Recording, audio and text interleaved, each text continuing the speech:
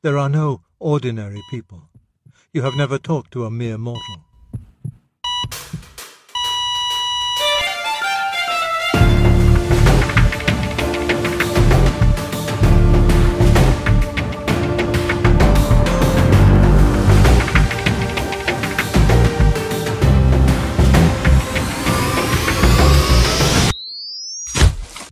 Welcome to No.Mere.Mortal's cover-to-cover series. The cover-to-cover series is a chronological journey through the moments in the Bible, from Genesis to Revelation, centered on the main character of Jesus Christ. In 2020, the Lord directed the start of the cover-to-cover series that originally began as weekly installments for Sunday morning youth teachings at a local church. In 2023, the cover-to-cover series will move to being a podcast series, and Lord willing, will continue to be weekly installments. Genesis 1, chapter 1, verse 26, and it says, "Then God said, let us make man in our image. According to our likeness, let them have dominion over the fish of the sea, over the birds of the air, and over the cattle, over all the earth, and over every creeping thing that creeps on the earth." So God created man in his own image. In the image of God, he created him. Male and female, he created them. Then God blessed them, and God said to them, "Be fruitful and multiply, fill the earth and subdue it. Have dominion over the fish of the sea, and over the birds of the air, and over every living thing that moves on the earth." And God said, "See, I have given you every herb that yields seed, which is on the face of all the earth, and every tree whose fruit yields seed. To you it shall be for food. Also to every beast of the earth, to every bird of the air, and to everything that creeps on the earth, in which there is life. I have given every green herb for food," and it was so. Then God saw everything that he had made, and indeed it was very good. So the evening and the morning were the sixth day. Thus the heavens and the earth and all the hosts of them were finished. And on the seventh day God ended his work which he had done. And he rested on the seventh day from all his work which he had done. Then God blessed the seventh day and sanctified it, because in it he rested from all his work which God had created and made. Let's pray. Lord, we thank you for this morning. And Father, I just pray right now that as we open up your word, that we would hear your voice. God, that you indeed would just fill this room and our hearts with your spirit. But God, that you are not a forceful God, a gentleman who stands at the doors and knocks. So God, I just pray that we would now allow ourselves to be distracted by anything in this moment. But God, we would have our hearts and our minds open to you, to receive your spirit, to experience you, to know you, and be more like you. In your son's name, amen. You guys may have a seat. So as we've been making our way through the book of Genesis, last week we came through and saw that the Bible says God, in 5 literal days, created by speaking into existence our expressed universe, literally consistent with literary devices and even science itself. And as illustrated by the sun, the moon, and the stars, to understand that he did so with an intentional purpose for you to know, gnosko, to experience God. God who is light and there is no darkness in him, who began the work of the universe by separating light from dark. And for those who choose to love their darkness, carry the weight of guilt, shame, and unfortunately, everlasting punishment. But know that in John chapter 3, verse 17, God said, "For God did not send his Son into the world to condemn the world, but that the world through him might be saved." And as we continued on here in Genesis chapter 1:26, it says, "Then God said, let us make man in our image. According to our likeness, let them have dominion over the fish of the sea, over the birds of the air, over the cattle, over all the earth, and over every creeping thing that creeps on the earth." So God created man in his own image. In the image of God, he created them, male and female, who created them. Now again, as we talked about from the very first chapter, from the very first verse, we come across, in the beginning, God. And guys, again, it goes without saying, but actually it goes with saying, because I'm going to say it, that the most read verse probably, the most read sentence probably in all human history is, "In the beginning, God created the heavens and the earth." And if you can settle that, if you can get that right, you'll begin to see how everything else in life and in God's word will find its right place. But then we come to this moment where as God's creating and he's creating man, we hear something interesting happen, is that you hear this phrase, is let us make man in our image. And you see this plurality going on here. And so there could be some question of, okay, well, who's God talking to? There is only one God, and yet God says, let us make man in our image. Some have, I will say it, I don't mean to be in any way insulting, foolishly said that God's talking to the animals. Some say that he's actually talking in regards to this divine council of the heavenly hosts, these spiritual beings called the angels and those who he has made. But yet what we see is that it said there in verse 27, and yes, in some of your Bibles you might see that the word own is italicized. And really what that should show is that what the translators were trying to do is put the emphasis on the fact that in verse 27 it says that God made man in his own image. This was not God making man like he made animals. This isn't God making man like angels. No, it says according to his own image. And going all the way back to the very first verse that we read is that it said, in the beginning, God, Elohim. And we talked about that, even that being a plural.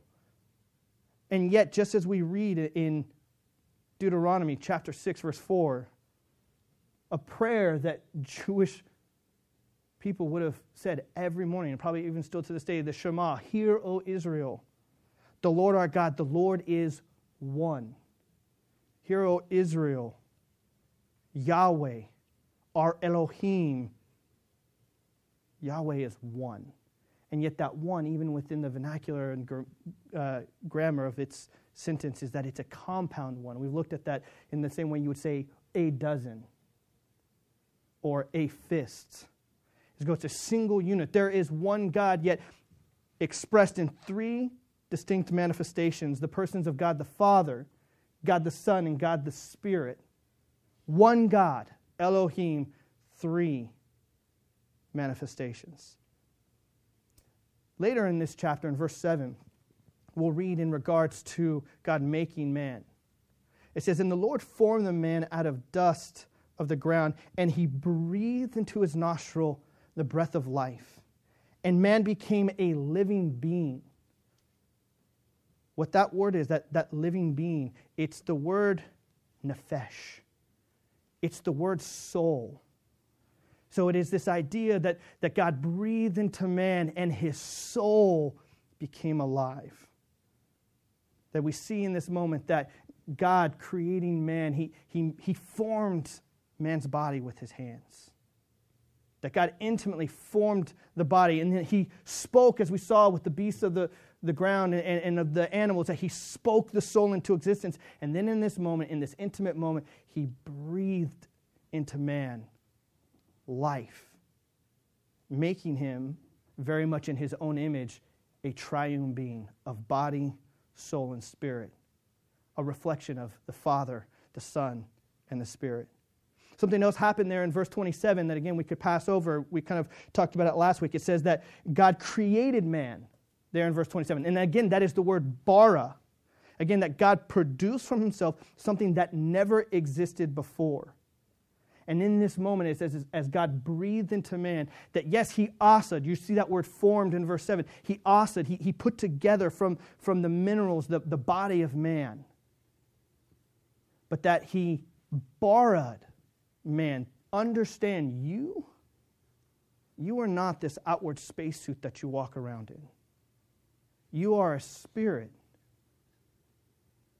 that manifests, has a soul to communicate, to interact with, to think, a consciousness, but you are a spiritual being, clothed in soul, embodied in this shell that we call our flesh. But that in this moment, just as God created this entire universe from his spoken word, and that God created the beasts of the ground with a soul, with a conscience, with thought, emotion, and awareness, that in this moment we see something very unique as he borrows spirit into man, something that never existed in this universe before. I want to back up real quick and just look again at that word nephesh, that man became a living soul. Now, the reason why I want to attack that is, not even attack it, but tackle it, is because we can bring in some baggage from really even just the Greek ideology, those who even translated into the Septuagint there. You can bring in soul with this baggage and this bad ideology from Greek philosophy that looked at the soul as kind of like a ghost in a machine, that your body houses the soul. But this is completely opposite and really foreign to what the biblical writers were writing, because they refer to the soul as the whole person. Not as some ghost in the machine, but that the whole person was nefesh.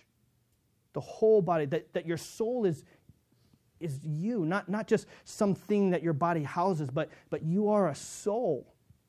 In fact, when you go throughout Scripture and it will speak of a kidnapper, it actually uses the word nefesh. It's a nefesh stealer. When it uses the word murderer, it's actually saying a nefesh killer. That they go so far as to say that nefesh is not just something that you house. No, it's you. And that the Israelites, many times actually, you'll see even at times where to illustrate that, they'll try and use body parts, and they'll say things like the throat when they're wandering in the wilderness, and they talk about a thirst, and they'll say our nefesh is dry. Psalm 42, verse 1 and 2 says, as the deer pants for the water brooks, so pants my soul, my nefesh, for you, O God. My soul, nefesh, thirsts for God, for the living God. When shall I come and appear before him? So these Israelites would use like a throat to try and illustrate what is this thing we call the soul? How does it operate? But there's actually another illustration that they would go on to use, and that is the heart. See, the idea of the brain was not something that they thought of what housed emotions and thoughts, but rather they talk about it in the way of a heart. Again, where your thoughts, your conscience, where these emotions come from. They speak of it being from the heart, and that's something that I would say would be more common to our language today. To feel something, to feel it in your heart, or to express something. I had this feeling or this emotion, this thought. But understand what the Bible also has to say about our nefesh, our heart. The heart is deceitful above all things, Jeremiah would say, and desperately wicked. Who can know it? And then God answers that question. He says, I, the Lord, search the heart and test the mind. But there is hope. There is hope for some who say, well, then if I'm wicked, I have this nefesh. What hope if I'm just made in this fashion, this wickedness, and that it's just a part of me? Again, taken into that idea of loving darkness as some, but we already know what Scripture has to say about those who would love that. Instead, being confronted with that, say, then what hope do I have? And so amazing that God in Ezekiel 36:26 gives us this promise. He says, I will give you a new heart and put a new spirit within you. I will take the heart of stone out of your flesh and give you the heart of flesh. See, in verse 27, when God borrowed man, he brought forth and produced that which had never existed, that new spirit, making Adam's soul truly alive. Interesting enough, I love it. Jeff, this morning in his message, Pastor Jeff, touched a little bit on soul and nefesh himself, and he used an illustration. He kind of said, think of it this way. Think of the body as the hardware, the soul as the software. And he said the soul is something completely different. And just kind of as my brain kept going, I go, we all carry around our phones. Oh, this makes sense to me. This is that you got your phone on you, and that's that hard outside, or the things that you're holding tangible. That's the body. That's the hardware. Then you've got the software that you're operating, and so that's like the soul. But the spirit, it's the power source. The Spirit's the power source that makes that whole thing operational. But how many understand that if I am not properly plugged in, that thing, left to its own, will die? That it needs to be tapped into the true power. And God speaks going, you are stuck, unplugged. But he says that he is the vine and we're the branches, and that if we plug in, he says, I will give you that new spirit. I'll give you that everlasting power source. I will make that spirit alive that saves the soul. In fact, in Hebrews chapter 4, verse 12, we read verses like this. It says, for the word of God is living and powerful and sharper than any two-edged sword, piercing even to the division of the soul and spirit, and of the joints and marrow. It is a discerner of thoughts and intents of the heart. John chapter 5, verse 24, it says, most assuredly I say to you, he who hears my words, Jesus speaking, says, and believes in him who sent me has everlasting life and shall not come into judgment, but has passed from death to life. And in James chapter 1, verse 21, James would say, therefore lay aside all filthiness and overflow of wickedness, and receive with meekness the implanted word which is able to save your souls.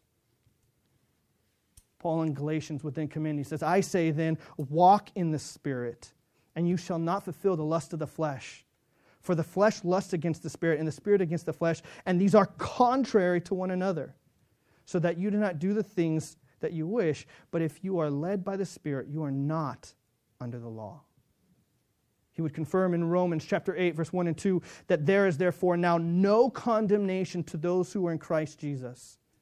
Again, to those who would say, oh, I have this deceitful, wicked heart, and it's darkness and I love, and go understand the foolishness of that is to take on yourself the guilt, condemnation. And God goes, I want so much more from you, for you. I'm the divider of light and darkness, and I want you to be free from that. And he says, there is no condemnation to those who are in Christ Jesus, who do not walk according to the flesh, but according to the Spirit, that Spirit that he has promised to breathe into you, the very one that he breathed into Adam, to make him a living soul. For the law of the Spirit of life in Christ Jesus has made me free from the law of sin and death. Verse 28 says, then God blessed them, and God said to them, be fruitful and multiply, fill the earth and subdue it, have dominion over the fish of the sea, over the birds of the air, and over every living thing that moves on the earth. For those who like to take notes or highlight in your Bible, take 28 and just kind of make a mark next to that. You're going to see this theme of God's blessing go throughout Scripture. It's the same blessing that God will give to Adam and Eve, that he will then communicate again to Noah, that he will then pass on to Abraham, that he eventually passes on to the nation of Israel, and thus the Great Commission passed on to us, go and make disciples of every nation. So right here from verse 28, a promise of God, a blessing carried throughout the entirety of Scripture. Also, just a little side thing, as you guys notice, it says them. We're only talking about man, God creating Adam, and then he kind of throws in there that he's speaking to them. So Adam and Eve, he's speaking to them, and we're going to get to that later, but just also fun little stuff right there. Verse 29, God says, see, I have given you every herb that yields seed, which is on the face of the earth, and every tree whose fruit yields seed. To you it shall be for food. Also to every beast of the earth, to every bird of the air, to everything that creeps on the earth, in which there is life. I have given every green herb for food. And it was so. Then God saw everything that he had made, and indeed it was very good. So evening and morning were the sixth day. Now, I was going back and forth on whether to touch on this. I'm going to do it. It's kind of take this with the context of what it is. So we've now made it to the end of the 6 literal days of creation. And if you followed through with me, you notice on every day, God was saying, it is good. It is good. Did anyone catch that there was one day that he didn't say that? Let's back up a little bit. So we base our 7-day week on the 7 days of creation, the first day being Sunday, first day of the week. Okay, so second day is what? Monday. Want to take a shot at the one day God didn't say it was very good? So for anyone who hates Mondays, just know that you have some sort of biblical basis here of God saying, but there's a double blessing when it comes to Tuesday. But anyway, just have fun with that. I don't know what that means, but let's move on. So, 6 days of creation. Now, and addressing, and I'm touch on this because it needs to go there, to the counterpoint of those who would view a non-literal 6 days. I would say the most prevalent being that of evolution. And really looking at evolution, and I'm going to say this as I guess kindly as I can, evolution being the emperor's new clothes of scientific thinking. In the beginning, there was nothing, and it exploded.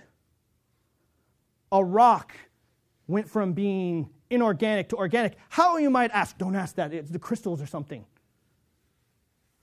That you just apply energy and order came out of, in the same way that I could pull a hand grenade, throw it into your room, and do I think that your bed would get made and your clothes put on the hanger? No. Because it takes more than just energy to create order, that there has to be an intelligence in there. We could go again as we've looked at the privilege of our planet. Guys, understand just what the chances are of the thing running through your blood in its smallest component called hemoglobin. Do the math out, and all of the likelihood for the amino acids to line up to create hemoglobin, that if not in the right order, you die because your blood just falls apart. And even if you take in a billion world view, billion years, there is not enough seconds in the time to match up with the probability that hemoglobin forms correctly. But more than that, I want to look to really, again, the heart. I think we've addressed that enough, but looking at the heart of a man named Darwin who starts off a theory. And again, it's funny because a lot of people we were talking about want to take this step back as though there's this altruistic just presenting of information and not taking to the heart of those who are actually pushing a message. For instance, Darwin's Theory on Evolution, title, The Origin of Species by Means of Natural Selection. Right? You guys have heard that title. That's nice that people like to stop there and not finish the actual full title of the book, which said the origin of the species of means of natural selection and the preservation of favored races in the struggle for life. And it would go on to write a subsequent book called The Descent of Man. That Darwin himself would classify his own white Aryan race as superior than those of lower organisms. These are his words, as referring to people such as pygmies and other people groups that he referred to as savage, low, or degraded. And if you want to see the fruit of the heart of the theory, and it might seem like an absurdity, you know who are guys who really like the teachings of Darwin? Hitler and Mussolini. And I get it. I know for some, when you go to the Nazi route, they like to think it's an absurdity. But here's the truth. When you degrade human down to just basic animals, is it any shock that humans would treat each other like such? That people would, as God is saying, you are not just the outside form, that I intimately formed your body, but that is not who you are, that there is a spirit that I have given you and want to give you living inside of you. But instead, we decide to classify and grade people based on outward appearance. I find it ironic during a generation that wants to fight against that, yet holds on to a very theology that undermines that entire notion. Anti-racism, anti-xenophobe, and yet you hold to a theology that classifies people and levels them and degrades them to such a way. Even more than that, on a very personal, as I go out to the skate park and I have different conversations, I've got a chance to go share faith, and I'm talking with one of these guys out there, trying to share my faith with him. As I'm talking, he says these words. He says, well, we're just a process of evolution. We're just the result of, we're just a bunch of cells, meaningless, put together. And I had to stop him and ask him, are you telling me that you feel meaningless? And he goes silent.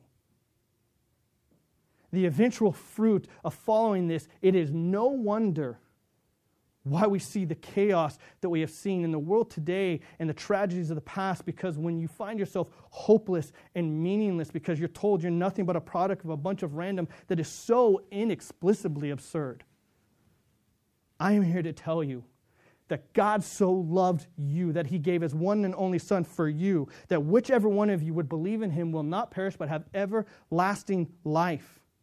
You are the lost coin. You are the pearl of great price. You have and just immeasurable worth to your Creator and God.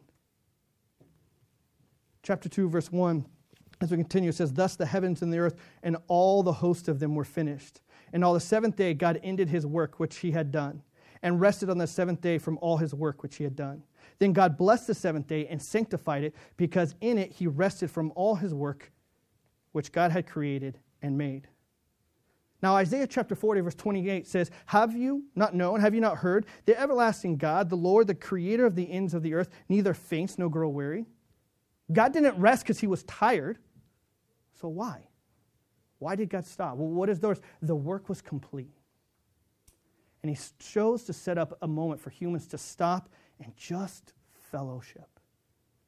God wanted to ingrain with this idea of just rest, that God wants you to understand he has done all the work Just stop and rest in him. No difference from when we read in John chapter 19, verse 30. Jesus hanging on the cross said when he had received the sour wine, he said, "It is finished." And bowing his head, he gave up his spirit. He finished the work in the garden and said, now it's time for you, just rest. Know that I've done all the work because I am coming, and I want you to understand that there will come the time when I have finished all the work necessary to provide for you an everlasting spirit to just rest in him forever. You have a purpose. God has planned for you, regardless of how you showed up on this planet. God planned for you. He has a purpose for you. He values you. And God desires to just be with you. And he made this entire universe so that you could know him. Mark chapter 2, verse 27, Jesus said to them, the Sabbath was made for man, not man for the Sabbath. He made this work, and he would go on to say that therefore the Son of Man is Lord of the Sabbath. He says, I am God come here. I am the one who has finished the work that you may rest in the finished and completed work of Jesus Christ on the cross. Now, as we get ready to finish this morning, and we talked a little bit last week, and I know that we even got to have some fun discussion on the 6 literal days. I'm going to go back into even more so why not only do I thoroughly believe that in the literary consistency, it is 6 literal days. Not only, again, is it not refuted by science, but just simply another view that could be brought in. But more than that, I believe that biblically we have a consistent message that is communicated to us on why it had to be 6 literal days and a 7th day of rest. And this is why. Many times in the Old Testament, you will see one literal day, not a series of time, one literal day symbolize a year. And this is meaning to happen because it's saying that because of X amount of days, that is symbolic of X amount of years. Like this, for instance, in Numbers chapter 14, the spies were in the land for 40 days. They come out, they reject God's truth, and God tells them that for the 40 days that you're in the land, now you're going to be 40 years in the desert. You're going to also see this in things like Ezekiel chapter 4, with this weird thing where God's telling Ezekiel to build a model of Jerusalem and lay on his side and then lay on his other side. And you're like, what's that all about? Well, in Ezekiel chapter 4, verses 5 through 6, God says, I have assigned you the same number of days as the years of their sin. So for 390 days you will bear the sin of the people of Israel. After you have finished this, lie down again, this time on your right side, and bear the sin of the people of Judah. I have assigned you 40 days, a day for each year. So we see this consistent imagery where God is saying it is not that there was an unknown amount of time, but he says a literal day is symbolic of a bigger symbol of time. That it meant a literal day, but that God says that literal day is symbolic and communicating a prophetic message down the line. And then you get to verses like 2 Peter chapter 3, verse 8, which we looked at, or we reference. It says, but beloved, do not forget this one thing, that with the Lord, one day is as 1,000 years, and 1,000 years is as one day. He is speaking in a symbolic, not an unknown, and he didn't say, hey, a day, this unknown amount of time, is like this other giant group of time. He says a literal day is symbolic of 1,000 years. And we see a pattern within Scripture of God using a literal day to be symbolic. And this is why, guys, actually I believe that the 6 literal days is almost more important than any other stuff. I think, again, the literary devices there between the numbers, the morning, the evening, it's clear. Moses, when he wrote there, and by the way, it's interesting because no other time is the word day debated throughout Scripture except in Genesis. Every other place we go, yep, it means day. Yep, it means day. Yep, it means day. But we get here and we start getting a little weird with it. But here's the interesting thing. If you take the one day, one literal day being symbolic of 1,000 years, if you follow Bible genealogies and you follow all the other dates given in Scripture, what you will come to is that man has been on this planet for about 6,000 years. You know what's interesting about that? Is by the time you get to Revelation chapter 20, we're told of something called the millennial reign, the 1,000-year reign of Jesus Christ. A time when he says, I am going to. Remember as he said, pray that my kingdom come on earth as it is in heaven. We talked about the fact that there was this overlap, Eden being that. And we as now this traveling tabernacle that God says, you are a temple. You are literally the intersect of God's dimension and human dimension. You are that for those who believe in Christ. And he's saying that during this 1,000-year reign, his kingdom come and he will make this earth rest. It will be at peace as he reigns for 1,000 years. And when we understand that, then you begin to see why it's so imperative. Because when you also take 2 Peter chapter 3, verse 8, and put it in the context, and I'm going to read for you, of what Peter was saying, now look at the days 1,000 years. The fact that we've been on this planet almost 6,000 years, and he says there is a 7th 1,000-year reign where the world will rest under his rule. 2 Peter chapter 3, verse 3 through 13 says, knowing this, that scoffers will come in the last days, walking according to their own lusts, and saying, where is the promise of his coming? For since the fathers fell asleep, all things continue as they were from the beginning of creation. For this they will willfully forget that by the word of God, the heavens were of old, and the earth standing out of the water, and the water by which the world that then existed perished, being flooded with water, but that the heavens and the earth, which are now preserved by the same word, are reserved for fire until the day of judgment and perdition of ungodly men. Verse 8, but beloved, do not forget this one thing. In the context of connecting Genesis to Revelation, he says that with the Lord, one day is as 1,000 years, and 1,000 years as one day. And then one of my all-time favorite verses. The Lord is not slack concerning his promise, as some count slackness, but is long-suffering toward us, not willing that any should perish, but that all should come to repentance. But the day of the Lord will come as a thief in the night, in which the heavens will pass away with a great noise, and with the elements will melt with fervent heat. Both the earth and the works that are in it will be burned up. Therefore, since all these things will be dissolved, what manner of persons ought you to be in holy conduct and godliness, looking for hastening the coming in the day of God, because of which the heavens will be dissolved, being on fire, and the elements will melt with fervent heat. Nevertheless, according to his promise, we look for the new heavens and the new earth in which righteousness dwells. And guys, when you put these things in its literary context and understand that there's an imagery that weaves itself again from a blessing to things like when we look at water, when we look at birds, there's a language that is woven all throughout Scripture with a consistency within it. And that Moses, unarguably, writing Genesis and the creation account, he meant a literal 6 days. And that Peter, contextually, as I just read from, speaking, connects the literal account of the beginning of this world in Genesis to the end of this world in Revelation, and in the midst of that says, one literal day is symbolic of 1,000 years. Now, I'm just going to go out here and do this because I think this is so cool to me. Wouldn't it be so cool if a guy who we see that clearly meant 6 literal days was in any way attached to the idea of 1 and 1,000? Wouldn't that be cool? Guys, I found this week and I loved it. And Book of Psalms, written mostly by David. Psalm after psalm, David and other musicians. In Psalm 90, verse 4, guys, do you know who wrote Psalm 90? Moses. Of all the Psalms, Moses writes in Psalm 90, and in verse 4, Peter was quoting Moses in 2 Peter, because Moses says in chapter 90, verse 4 of Psalms, 1,000 years in your sight are like yesterday, or in other words, 1,000 years to you is as a day.